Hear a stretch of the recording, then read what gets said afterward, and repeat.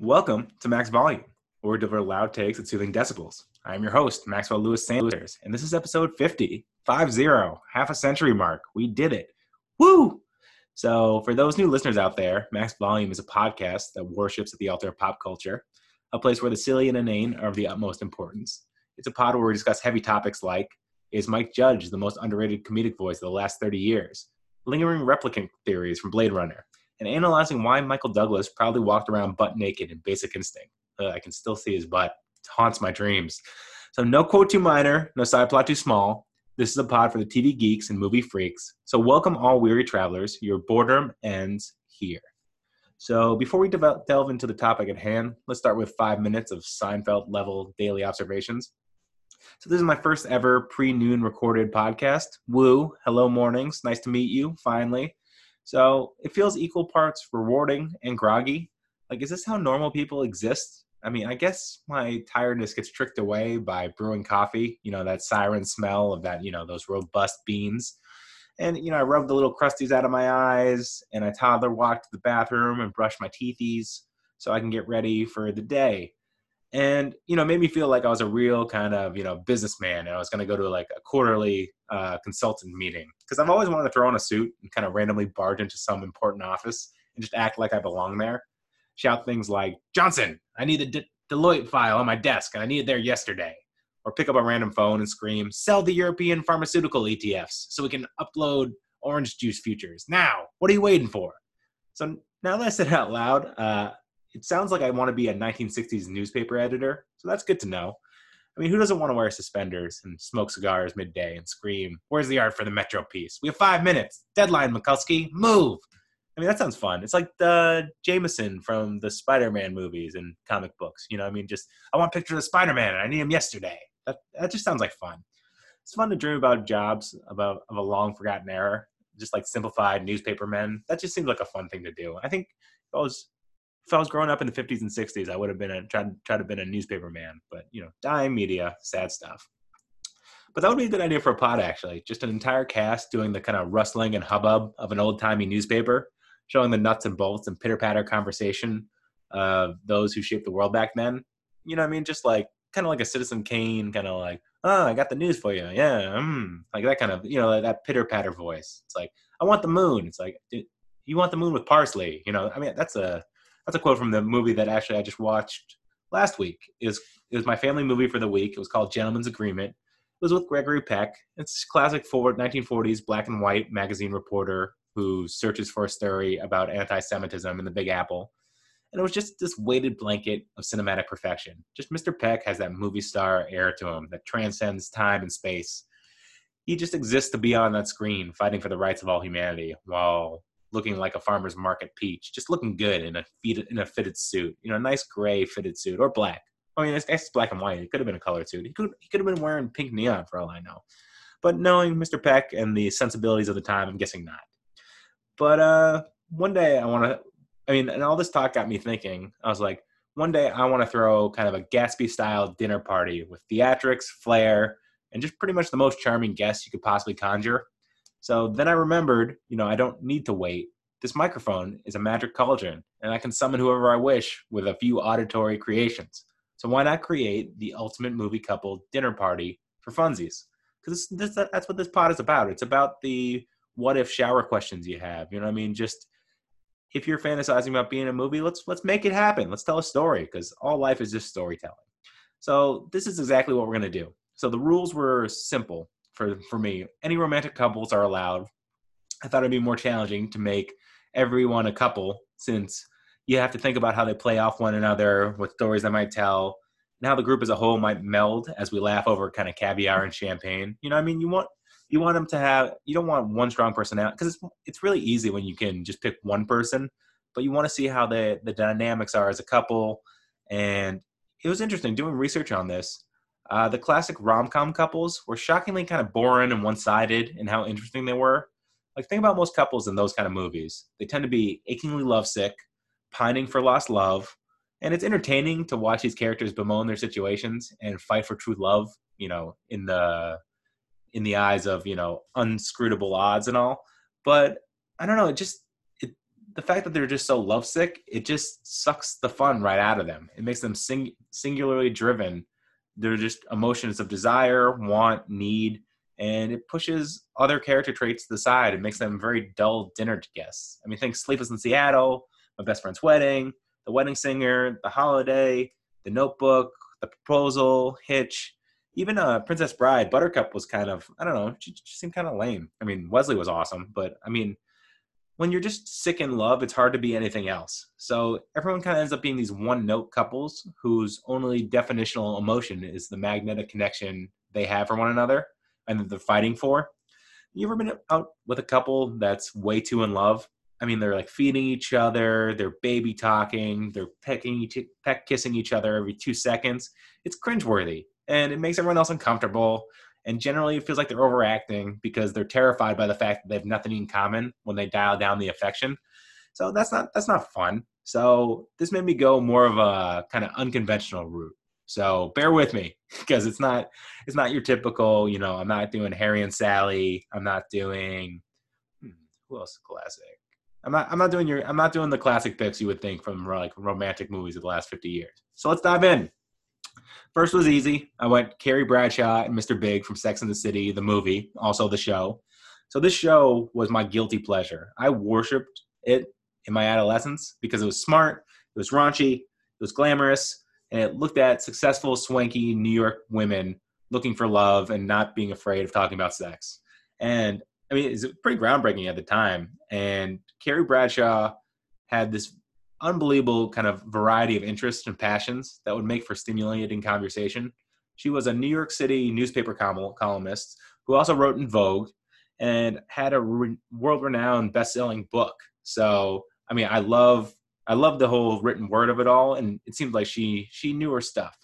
So, also she's a fashion icon in the New York socialite scene, so she would know all the chic spots. You know what I mean? Like where she go. This is going to take place in New York, by the way, I decided. Carrie's going to pick the restaurant.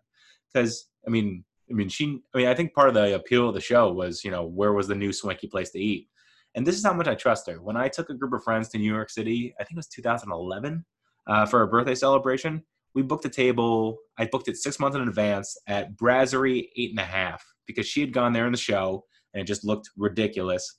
So, and it super paid off. It was super fun, and you know, I definitely felt part of the, you know, New York upper influencer culture. It was fun. So if you ever go to Brasserie 8.5, get the duck 2 ways or the mushroom encrusted lamb loin. They're both to die for.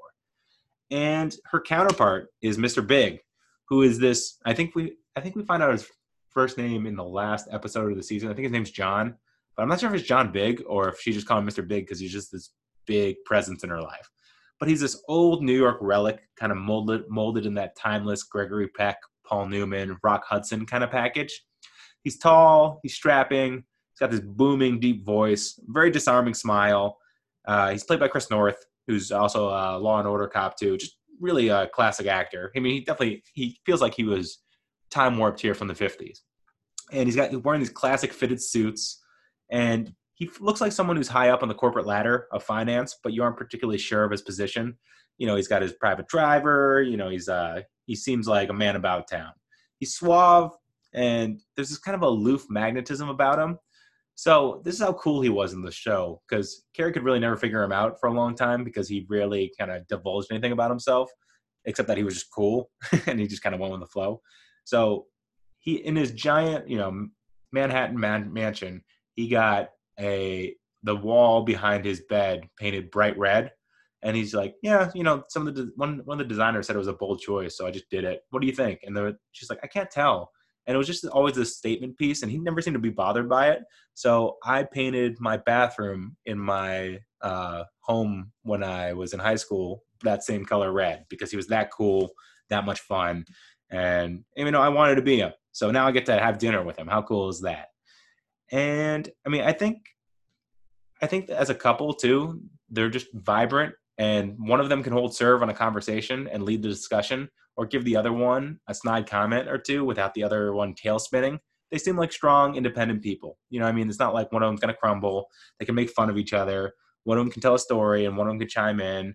They have a good back and forth. You know what I mean? I like couples that can tell a story and kind of seamlessly finish each other's sentences rarely, not like they're trying to do it like, oh, isn't that cute? No, it's like it just happens organically once in a while. Plus, very important, Mr. Big can foot the bill, so I won't feel guilty about, caviar, lobster tails, black truffle shavings, 98 Dom Perignon, wines from the 1980s or something like that. I'm not a big wine guy. That's my friend John. He knows wines. What fancy wines would I get at a dinner like this? I mean, the dinner is going to run in the 5 figures. So Mr. Big's got it on his American Express Black Card. He's got this. Next, I went Dominic Toretto and Letty Ortiz, and they're from the Fast and Furious franchise. So here I'm nailing down the criminal element of the group, because who doesn't want to hear about high-speed car chases, international intrigue, and bank heists across the globe? I mean, by the time they're in the 6th, 7th movie, they're driving like $1 million cars out of the top floor of a skyscraper into another skyscraper. They're launching tanks from planes. I mean, they're doing everything. I want to hear all about that. So, I mean, Vin Diesel, too, has this melodious kind of baritone voice, and Michelle Rodriguez has this fiery attitude. So I feel like they both be honest, engaging, and pull no punches. They would be chastising each other, and it'd be fun to hear. Then hearing them discuss supercars and 70s classic vehicles would be a real treat, too, because I always love hearing passionate people talk about something they're an expert in, and these guys know cars. My God, and they can drive them like no one's business. Maybe I'll get a few driving tips. I'll learn how to Tokyo drift. Is that how you say it, or is it just drift and they were in Tokyo? I don't know. But maybe I'd learn how to use a manual transmission because I don't know how to do that, embarrassingly. I'm such an embarrassment as a 1960s manly man. Don Draper would just shake his head at me. But this is 2020. What are you gonna do? So also in terms of criminals, because I thought about a lot of criminal groups from the films that they're in, they seem to only hurt those who hurt them first, or generally villainous kind of people. So I'm not worrying about them beating me senseless and taking my wallet. They're not, chaotic evil. They have a reason usually. So if we're at a dinner party, they're not going to just turn on me and beat me out, within an inch of my life. Because Letty could kill me too. I mean, Michelle Rodriguez, who plays her, that is one intense young woman. My God. So like I said, they're not going to do that because they have this kind of honor among thieves kind of vibe to them. It's imprinted on their souls, so I think we're in the clear. Plus, I want to see Vin Diesel have a toast, put up a Corona bottle, and call us Mi Familia. I think that'd be fun. We get the movie vibes. So they're my second pick. Third, I went Neo and Trinity from the Matrix trilogy. So any boxing fan knows Styles makes fights. You got Hagler Hearns, Ali Frazier. You can't have at a dinner party 10 alphas fighting for conversational dominance for 3 straight hours. It'd be ridiculous. You would get exhausting. There would be, there would be animosity, just stepping on each other's toes. Just, it's not fun. You need a variety. You need a trail mix of people. You can't just be all chocolate chips. You're going to get sick. So you need the soft-spoken kind of philosophical couple there too.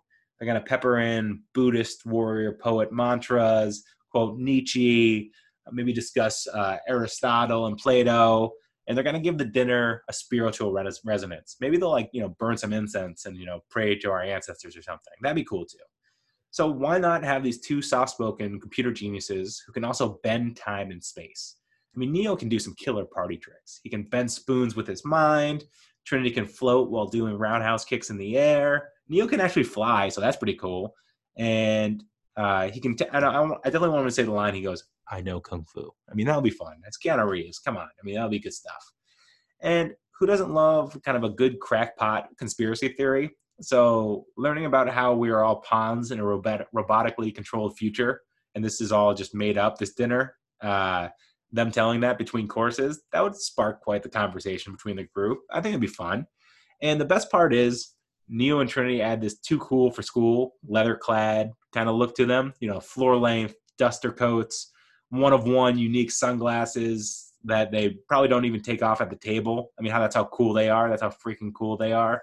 Plus, if anyone decides to shoot us, I got Neo and his bending reality savior magic to stop the bullets cleaning their tracks. So I see wins all around. Plus, I mean, it's Keanu Reeves. I get to look at Keanu Reeves too. I might just call him Johnny Utah for a little bit. Just a little bit. Fourth, I went Stanley Ipkiss and Tina Carlisle from The Mask. Easy pick. I mean, these are all really easy picks, actually. This kind of came together really nicely. It's kind of funny. It's like my dad asks me sometimes, like, how do you come up with these weird, scenarios and all? And it's like, they've been rattling around my head for, I don't know, 20 years. So it's like, when I finally put them to paper, I already have the answers pretty much all set because I've had this imaginary dinner party, a couple times in my head. It's gone fabulously. It's really a success with this group. So really easy pick. So I'm getting 1994 in his comedic prime, Jim Carrey, in an ancient neon green mask that turns him into a yellow zoot suit wearing magical imp who just wants to crack jokes, he wants to dance, and he wants to blow cash on monetary pleasures. Just sign me up. Sign me up all day. I mean, he can conjure up a band. He comes with his own sound effects and special effects. Anything can come out of his pockets. He can, put a giant grandfather clock out there if it's going to be part of a joke. He can give an impromptu Oscar speech with actual fans coming out of their seats while he gets a random award from someone. I mean, this is the best version of Jim Carrey you could ever ask for. Ace Ventura is a little too annoying and a little too on. This guy's on too, but he's got the magic. I mean, you know what I mean? Like, when you're dealing in magic, you give him a little bit more leeway. And you have my first crush ever. You got 1994 Cameron Diaz as an extremely talented lounge singer who wears Sinatra-style era cocktail dresses and can light up a room with her smile. I mean, 1994, my heart stopped when I first saw this movie. And if you don't think Cameron Diaz in this movie is gorgeous, you need to get your eyes checked, people. All right? So, great absurdist couple. Everyone's going to be enthralled. And so finally rounding out the group, I have Beatrice Kiddo, a.k.a. The Bride, and Bill from the Kill Bill Tarantino double feature. So I'm sure you got a lot of questions on this. Are they maniacal sociopaths who want each other dead? Yes. Are they the deadliest people on earth with a sword in their hands? Probably. Will they have swords in their hands? Definitely. Could they kill us for no particular reason? It's like, you betcha. But life is about risk and reward. There's no Gale, there's no glory. You know what I mean? If I put these podcasts just in a folder here and didn't share it with the world, I'm not going to be able to, connect with people and enjoy, kind of connecting my nerddom to other people. So you got to put risk out there. And these two strapping individuals are masters of the monologue. So every dinner party needs master storyteller or two.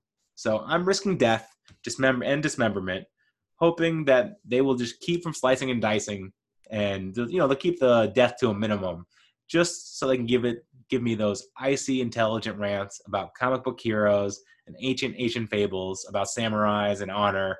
So this is a high risk maneuver, but I mean, to have someone read Tarantino dialogue, like that's actually how they talk. Oh my God! I mean, I might tell everyone to just shut up and I just record them and I just want to hang out with them. Just these profound statements that have something to do with pop culture, life, death, mortality, meaning of life. Might be worth it if I died at that table, listening to David Carradine tell me about, the way that the world is, while Uma Thurman kind of, retorts and gives another argument. Oh my God, I could die happy. So also, fun fact, Uma Thurman would definitely wear that killer yellow Bruce Lee jumpsuit. And Bill has a very kind of disarming, enjoyable laugh too. So I think they behave themselves. I think we'd be okay. I mean, if not, who cares? I got Neo at the table. He can stop him. And Stanley Ipkiss too. I mean, The Mask. Jim Carrey can stop him too with something funny. He'd probably turn their swords into like slices of bologna or something, and then just laugh at them. I mean, it could work. This is a good group. And lastly, these aren't couples, but these are my final spicy additions to the party, since it's my party and I can pick who I want to. And I can audible anytime I want to. So I'm going Mike Wazowski and Sully from Monsters, Inc. So they're brightly colored monsters. They're Pixar CGI. I have them tattooed on my shin, so that's an excellent icebreaker. And I want to play with Sully's soft teal and purple fur. Mike is voiced by Billy Crystal, and he has stand-up jokes for days. I could definitely listen to that. And watching Sully squeeze into a chair would be hilarious. And we would be the envy of all the other guests. They'd be like, oh man, they got the Monsters, Inc. Pixar dudes? Like, how'd they get that? I didn't even know they existed. Yeah, we'd be the envy of everyone. And if they're not available, I'd go Bert and Ernie too from Sesame Street, because they're wholesome, they're hilarious. They would remind the table of a simpler time when PG felt puppets could bring joys to millions. So those are my picks. So this is really fun. This was a delight. And now if you'll excuse me, I have to get my tux from the cleaners and shine my cufflinks because I have guests waiting. Later.